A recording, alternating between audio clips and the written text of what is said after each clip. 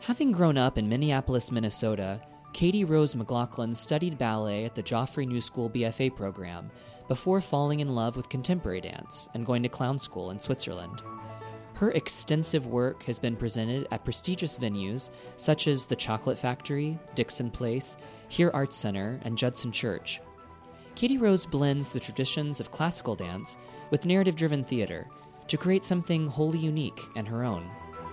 We kept trying to say it's dance theater in literally every sense. It's dance and theater, but it's not what you think dance theater is. And so we started to sort of like break it apart to say what exactly that is.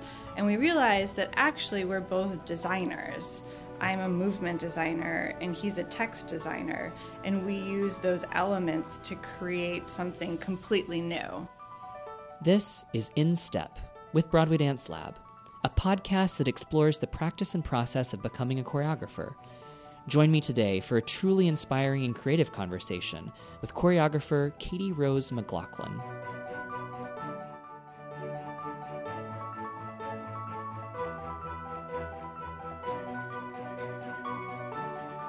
Katie Rose, thank you so much for being with us today. Thank you so much for having me. I'm really excited to talk to you.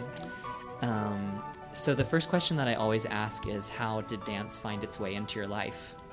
The story that I'm told is that I was a very clumsy child, and my parents knew. Well, my dad tried to make me athletic, he wanted me to be in sports, and he tells me the story of he was trying to teach me how to play soccer, and I was like, what color jerseys are we wearing? Do we like each other? Are we on the same team? How do we feel about each other? And all I wanted was the backstory, and then when it came to actually playing the game, I had no interest, and so my dad was like, okay, how can we get this kid physical? Because I was a very physical child and also very clumsy.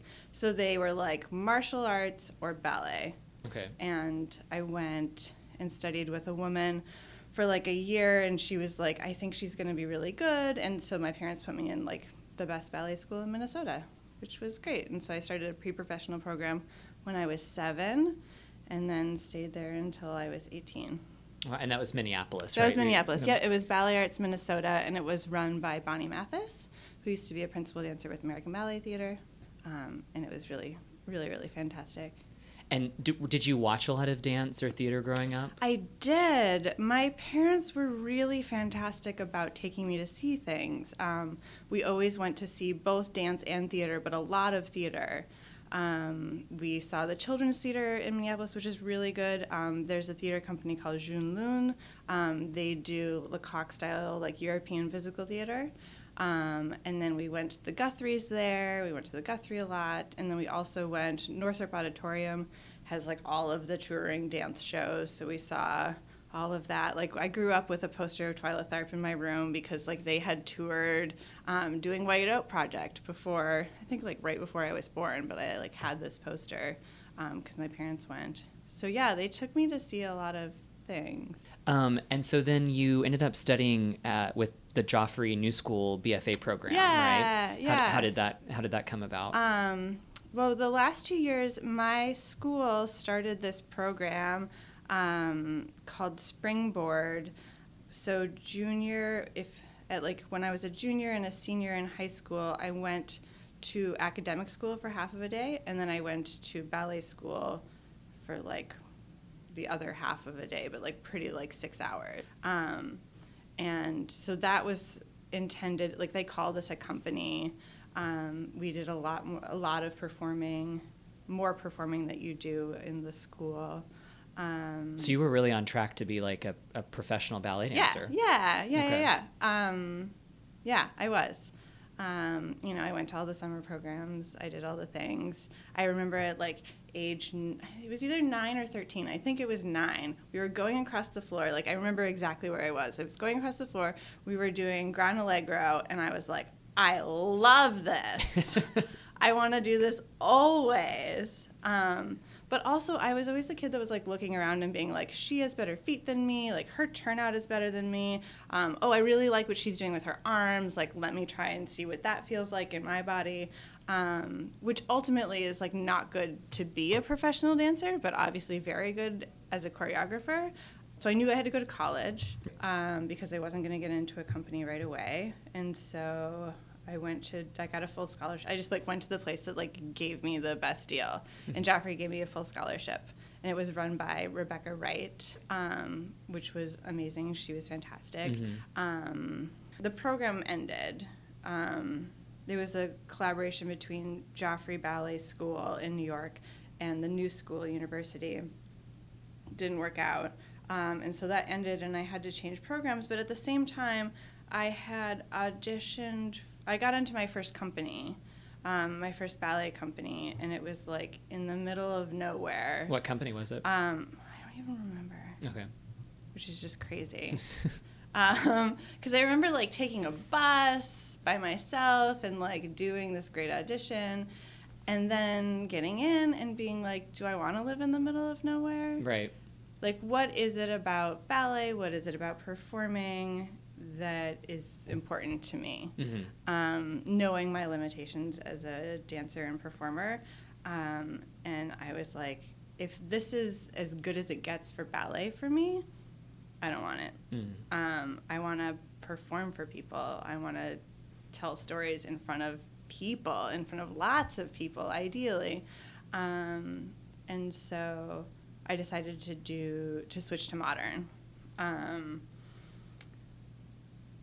So I went to the University of Minnesota, and then while I was going to school there, this theater company, Junlun, they held auditions. They had open auditions. I had never done a play in my life. I had never done theater in general, ever in my life. But I was like, there's 5 artistic directors. They're geniuses.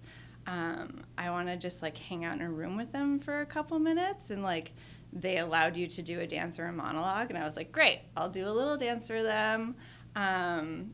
They'll like kick me out immediately, but I just need to do this. And I got into the show. So my first piece of theater was a professional performance. Wow. It was amazing. What do you think they saw in you? Like, were you always a big performer, even in ballet, or? Yeah. I always got the character roles. Like, there isn't a job for character dancers anymore. Like, there are, like, if you've had a career and then you retire and then you can do the character roles. But, like, there isn't a role for character dancing until you're, like, older. Right. Like, I would have happily had a career in ballet, like, doing all those crazy character roles. But that was, like, never going to happen until I was, like, much older.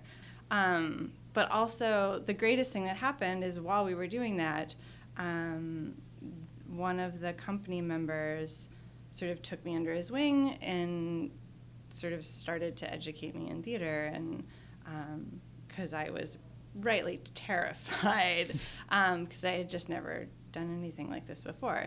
And it's like vastly different, just the way that they describe things and how rehearsals work. And I'm used, coming from the world of ballet, I'm used to someone just like screaming at me and just doing what they tell me to do. Yes. And when they're like, okay, so like do something over there, I'm like, well, what do you want me to do? I can do anything you want, just tell me. So that was like, yeah. So they took me under their wing and sort of taught me, and then there were a lot of workshops and lots of opportunities for them to like keep training me. Did you love it immediately? Yeah. Yeah, I did. It felt it was completely terrifying, but at the same time extremely exciting, because I felt like I was being valued for all of my skill sets, not just one thing, finally. And then somehow you made your way across to Switzerland to clown school. Yes, How did that happen? Yes, so I went and trained. Lecoq had a school, and that's where they all met each other. The 5 artistic directors of this theater company all went to school together. Half of them are Parisian, and then half of them are American, and they just also happen to be Minnesotans. So they used to go back and forth between Paris and Minnesota, but then they finally just settled down in Minnesota. But so the clown teacher who taught there, like the founding clown teacher, was my clown teacher. So in my like desire to educate myself and get better, they were like, you should go and study with this guy in Switzerland, and they made a call, and then I went to Switzerland. Amazing. And yeah. I have a very good friend who discovered clown work a couple of years ago. She's an actress. And I would be remiss to not point out that we're not talking about Ringling Brothers with this, right? Yes, will you talk a little bit about what this clown training is like? Yeah, it's hard to describe, because I feel like the second you say clown, people think like red nose and like crazy whatever, like baggy clothes, and like also they get scared because now we're trained to say that clowns are scary, but it's more like if you think of Cirque du Soleil and you think about the characters that come in between the acts, those are clowns. And they asked me to audition for them, which was like very exciting. But yeah, so it's more about, clown work is actually like the perfect marriage of dance and theater. It's using your body to tell a story, but even more than that, it's using your body to sort of like convey emotion. It's about stripping down your person into its like most essential parts, so that you can openly and honestly tell a story. And that's why this type of clown work is actually so difficult, is because it requires you to just like you be completely defenseless at all points in time. I cried every day of clown school, like, which is sort of not what you think of. Which is not what you think of, because it's really hard to be funny, because you can't just be funny. It's not, if you can't tell jokes, if you can't, have a punchline, you can't just like wave your arms around and expect people to laugh. Mm-hmm. And in fact, the first exercise of clown school is you have to make everyone laugh. So you walk through a door, and then you do whatever you want, but you have to make them laugh. And of course they're not going to laugh, because we're all like, who are you? Right. You're not funny. The only person in my cohort who was able to make that happen ended up like throwing himself against the wall and like doing like pratfalls for like 15 minutes, to the point where we were like, okay, like you're doing everything you can, and we'll like pity laughter. Yeah, exactly. But no one else got laughter. Everyone else was just like, so it like, it's very humbling. Right. So did you go on to did you come right back to America after that? Or? Yeah. So I came right back to America. I did another show with June Loon, which was great. It was this it was this play, and I don't remember what it's called or who wrote it. But there was just this like tiny little ensemble, and we played like 6 or 7 different characters. Like we kept going off stage and coming back on, which was really fun. None of us had any lines, but we had to be like, we were like tourists at a museum. So we had to like be very distinct in our characters, and we all had little bits. And I did that, I think, right after I came back from clown school. So I was able to sort of like stretch my wings and sort of feel, test out what I had learned. And were you already beginning to start wanting to choreograph? No, I think I started auditioning for more theater, and because I never did any theater, the only thing like on my resume said was that I did dance, but also like I was a good dancer. So I think that people were just like, oh, we need a dance in this play, so we can put her in it, and then she can make that dance. Mm-hmm. Which, like, I really was resisting being a choreographer, because, like I said, when you grow up doing ballet, like, your choreographer comes in and tells you what to do. Mm-hmm. Like, there's never a moment where you're like, let's improv 8 counts. That's not what happens. It's right. Like, you're over there, and you're over there, and there are 18 of you on stage, and, like, you're all doing the same thing at the same time. And so I feel like I grew up with the sense that a choreographer, like, you always needed a choreographer in order to, like, do something. And so I was like, I don't feel comfortable, like, being a performer and doing this other thing. Like, let's get someone who does that professionally. Right. I'm just a dancer. Uh-huh. What made you start believing? So it just happened enough times, and then people just started asking me to choreograph things for them. And I was like, well, I'm not a choreographer, but also, like, I'm always hungry. Like, I'm always hungry for new experiences and being in the room with new people. And I have a hard time saying no to things like that. And so one of the first things I did was choreograph a musical called The Temp, which is about temping, which was amazing. And then I was like, oh, okay. And then I got married, which was amazing. And then my husband was going to grad school in Pittsburgh, and I was like, I'll go too, like something new to do. And then I got to Pittsburgh, and I was like, oh shit, I've got nothing to do. And Dan was like, why don't you come in and choreograph at Carnegie Mellon, which is the school he was going to. And so the directors, and I was like, I'm not a choreographer, I'm a performer. And then I just started doing it over and over and over again. I did all of the shows that happened at Carnegie Mellon that the directors did for the 2 years that I was there. So I did 10 shows a year. Wow. Probably.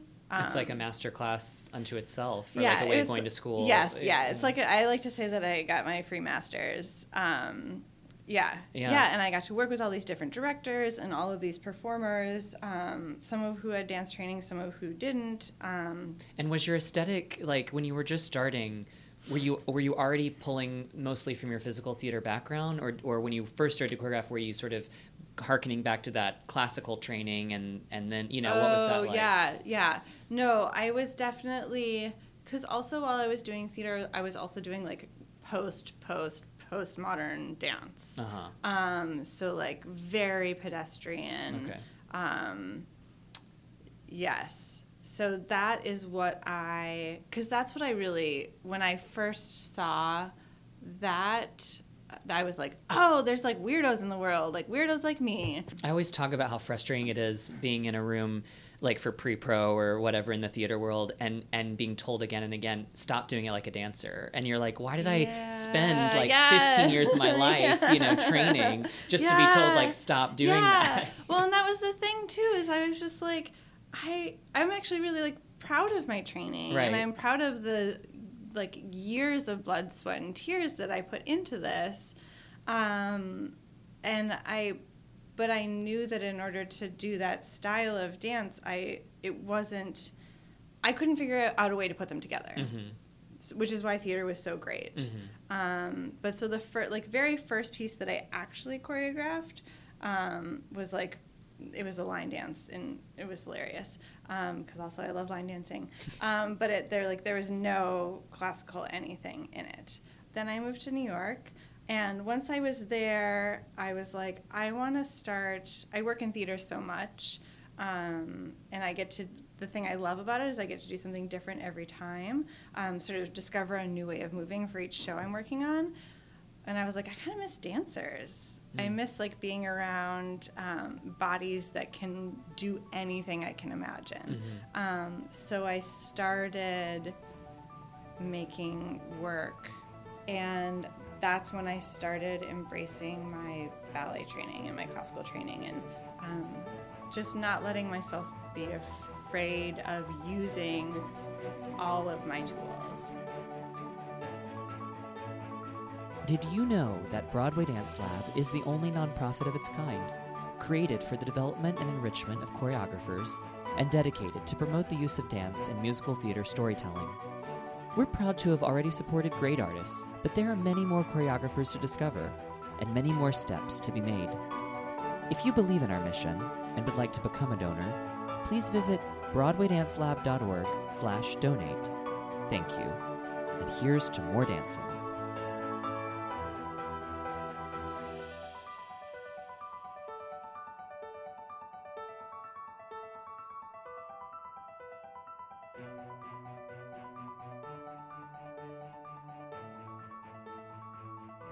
So that, I guess, I'm assuming led to the founding of Designated Movement Company. Yeah. Which you founded in 2013, and I got to see some of your work last night, which was awesome. Yeah. I want to read the mission statement from your company that you have on the website because I think it's fantastic, and then I want you to kind of talk about that a little bit. Okay.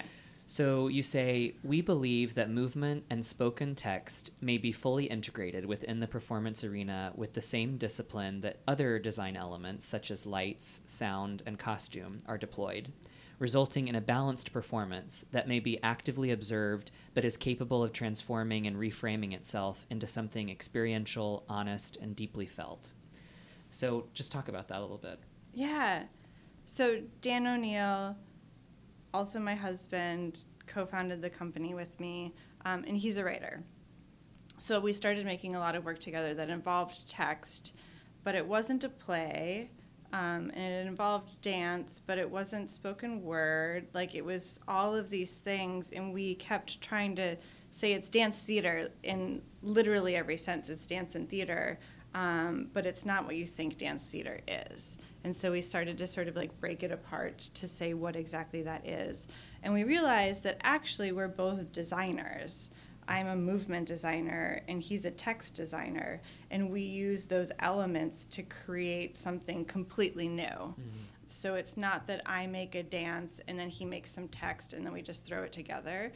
It's that I will start a sort of movement investigation based off of some of the words that some of the text that he's been working on, and that'll help me inform what the rest of the movement should be, and that'll help inform him as to where the text should go. I like to say that we tell feelings more than tell stories. We're both really interested in audiences and how they experience things. We like to say that we make dance for people who hate dance and theater for people who hate theater, because people really hate those things sometimes. Yeah. But just trying to use our strengths to make something completely new yet accessible, because one of our big things too is like embracing radical inclusivity. Yeah, so explain, like, I'm so fascinated. I mean, because it's so up my alley. I mean, I really, and yeah, but explain like your process, like.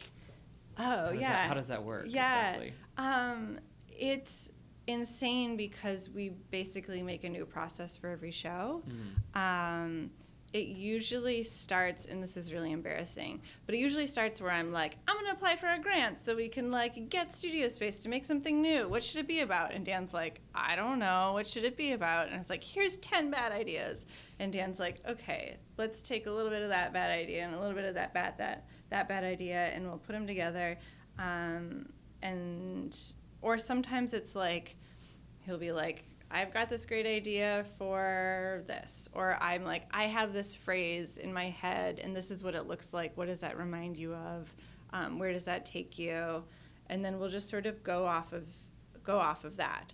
And then usually it involves a brief period of time where I'm in a studio with dancers by myself, and he is writing.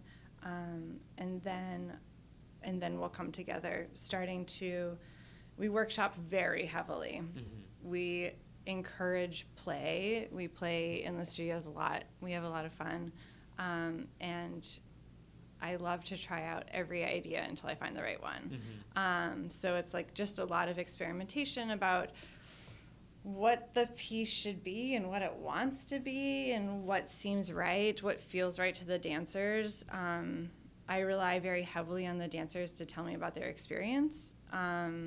And to try to get them to help us sort of push the ship in the direction that it needs to be going. How do you approach, because I think the point you brought up of it not just being, here's the movement, now say this while you're doing it, but really trying to make it go truly together. Like, who I think of is Deviate. Deviate. Yeah, totally. So because I love that work, and what seems so amazing when you watch those shows is the way it does seem just so integrated. Yeah. I mean, it really is so together. I mean, do you ever like create a movement phrase and then say to the dancer, like, what do you feel like you want to say right now? Or like, how do you, know? Yeah. Yes. No, but both Dan and I don't really like improvisation. Okay. We're both, we like hold on to our babies too tightly. Okay. The two of us. So he'll always have text prepared, and sometimes it's just like, say this little chunk. Oh, this doesn't work. Try something else from the page of text. Or like sometimes he'll be like, oh, I know exactly what it needs to be, and he'll go away, and like 20 minutes later he'll bring pages. It's actually really, really hard, which is like, I love companies like DV8 and Big Dance Theater here in New York. It's really, really hard, and every time we go into a new process, I'm like, we're reinventing the wheel. There's got to be an easier way to do this. But also what we love and what's so thrilling to me when we do it is fully integrated, and it has to be that the story needs to move. Like, it has to want to move. It can't be a play. If it's a play, then it needs to be a play. So it's about finding the right materials almost that need to interact together. And those materials are movement and choreography, pedestrian gesture, and then it's text, and is it text with an accent? I'm not the person to talk to about text. Is it more like stream of consciousness, or is it very affected in a certain way? And I don't know those things until I get into the studio with people. And then we figure it. It's really hard. Yeah. It's really hard. I spent 3 months this summer working on a show where we ended up walking out of it being like, does it really want text in it? I don't know that it does. And you have to be okay with that as a choreographer, to just be like, I know you want to make a piece of dance theater, but sometimes it doesn't want to be dance theater. Sometimes it just wants to be dance, or sometimes it just wants to be theater.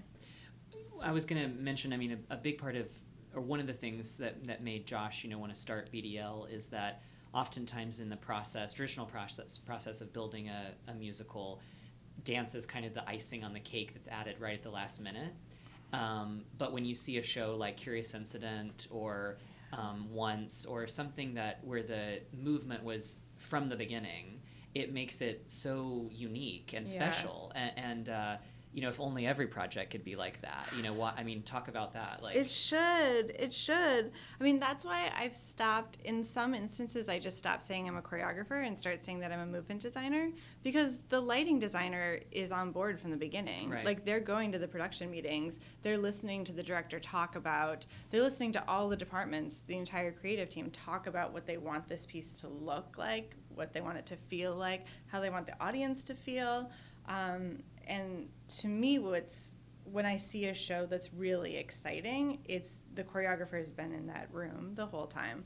And they're not like, it's never like, let's all kick our legs up really high. It's like, how can we integrate movement in a way that you don't know it's being integrated? Like, a good lighting design, you don't notice, but you do. It like gets into your soul.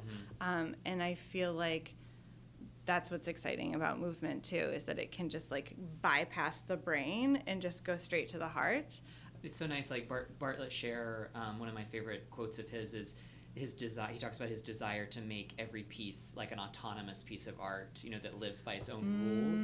And I think adding movement in like that lets it do that. Yes.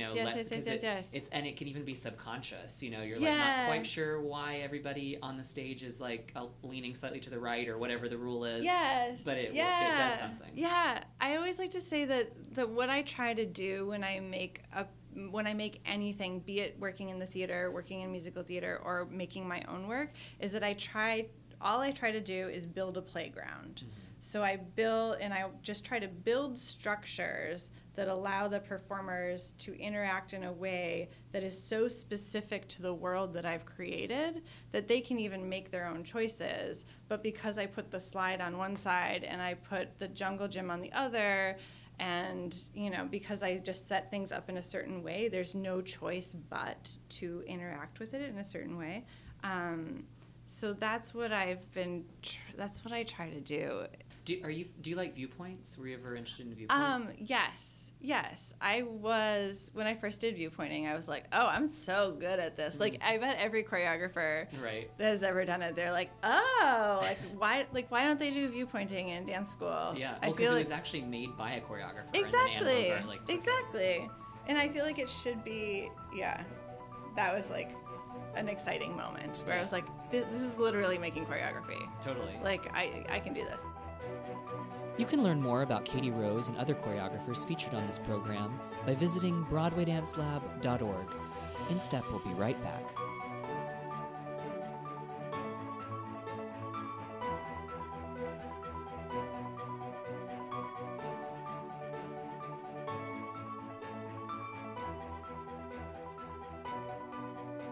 So, in researching your body of work before we spoke today, one project that it really interested me that I wanted to hear you talk a bit more about is Clara Not Clara, a Nutcracker. Yes. Just because so many people, like, for some reason the Nutcracker just seems to fascinate our psyche as a people. Yeah. So what was it that drew you to it, and how did you decide to put your own stamp on it? What did you do? A director that I work with quite frequently was like in between apartments for a couple months, and it was during the holidays. We were just like sitting around talking one day, and I was like, oh, I kind of miss doing the Nutcracker, because when you grow up dancing, you do the Nutcracker every year. And he was like, I used to watch it every year. And I was like, that's strange. And he's like, yeah, I've seen every Nutcracker. And then we just like geeked out about Nutcrackers, because I've also seen all of them. We're like, P&B's Nutcracker does this, and isn't that crazy? And I really love the peacock, but at the end it's so weird, and like going through all of them, because he had also seen all of them. And then a couple days later, we're like, we should do a Nutcracker, but we should do a dance theater Nutcracker. And so at first we were like, we're going to do the most traditional telling of the story. So we read E.T.A. Hoffman's book, and then we were like, no. Like, that's not, it's, the structure of it doesn't really work for theater. So then the three of us sat down, and we were like, okay, maybe we need a new story. We need a whole new sort of stamp. And so Josh and I just sat and talked for hours about the Nutcracker. And Josh talked about growing up watching it, and Josh is Jewish, and like how strange it was to like his holiday tradition was wrapped up in watching this Christmas story, essentially. And then how I grew up doing it every year from age 7 and going through the ages. And then as I was talking, I was like, oh my goodness, the Nutcracker is actually the only ballet that exists in like the ballet canon that encompasses the life of a dancer. So you start taking ballet classes and you're going to be in a Nutcracker. Like, be it you're just a rat and you run across stage once, they'll put you in. And then you sort of rise through the ranks, and then you're a professional dancer, and then you're like Sugar Plum Fairy, and it's amazing. And then you retire, and then you're like back at the party, but you're an adult, right? And then you're like really old, and you're like a grandparent at the party. And basically, like, as long as you can walk on stage, you can be in the Nutcracker, right? Right. And no other ballet is like that. And actually, how cool is it? Because ballet is not an art form that's designed for longevity right. Or like inclusivity of any age other than like age 21, right? But also something that I thought about while I was just talking about this is that dancers actually improve their artistry the older that they get. That actually usually when ballet dancers retire, they're at the height of their artistry. And if they were able to keep dancing without their bodies falling apart, they would only get better. Like Judi Dench is incredible, and she only she continues to get better. Like, what if these dancers could keep dancing if their bodies weren't literally falling apart? Right. Like, how exciting is that? And so I was like, I want to make a Nutcracker that's multi-generational, and I want to try to take advantage of the fact that these older dancers, while their legs don't go as high, while they like don't dance on point anymore and like can't do 32 fouettes, that they are like on the same level as a dancer who is, a principal dancer at a ballet company. they're just different. So Dan wrote this story called Clara Not Clara, and it's about a woman named Clara who never gets to dance the role of Clara in the Nutcracker, but she grows up and becomes a dancer, and then she gets into a car accident. I hope I'm not giving anything away. She goes to college.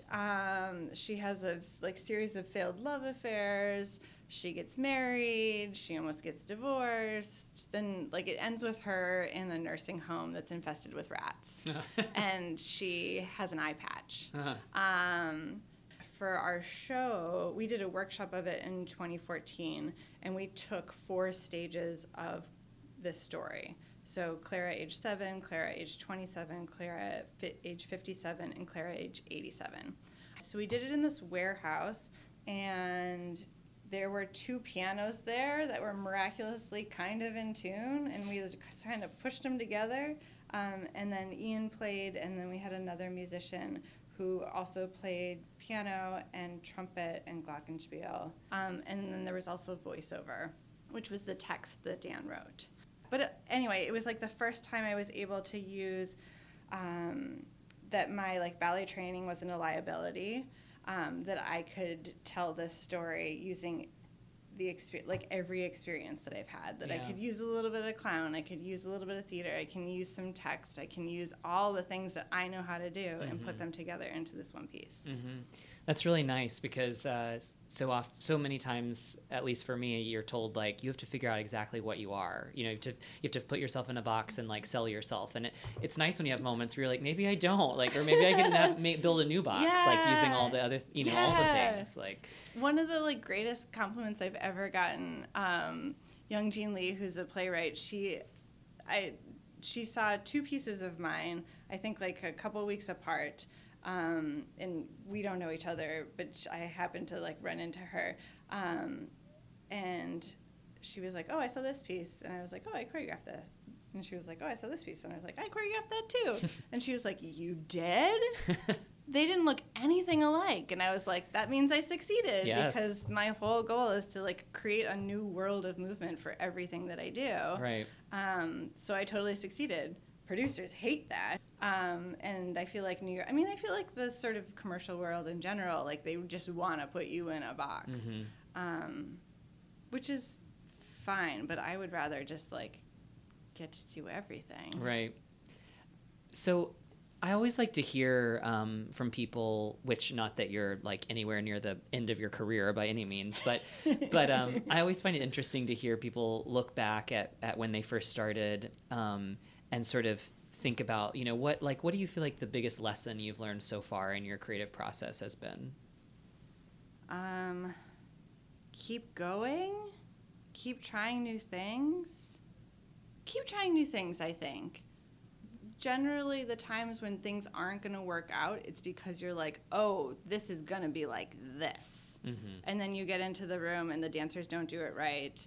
The director doesn't like it, but you're but this has to be it because I spend so many hours in my living room working on this piece.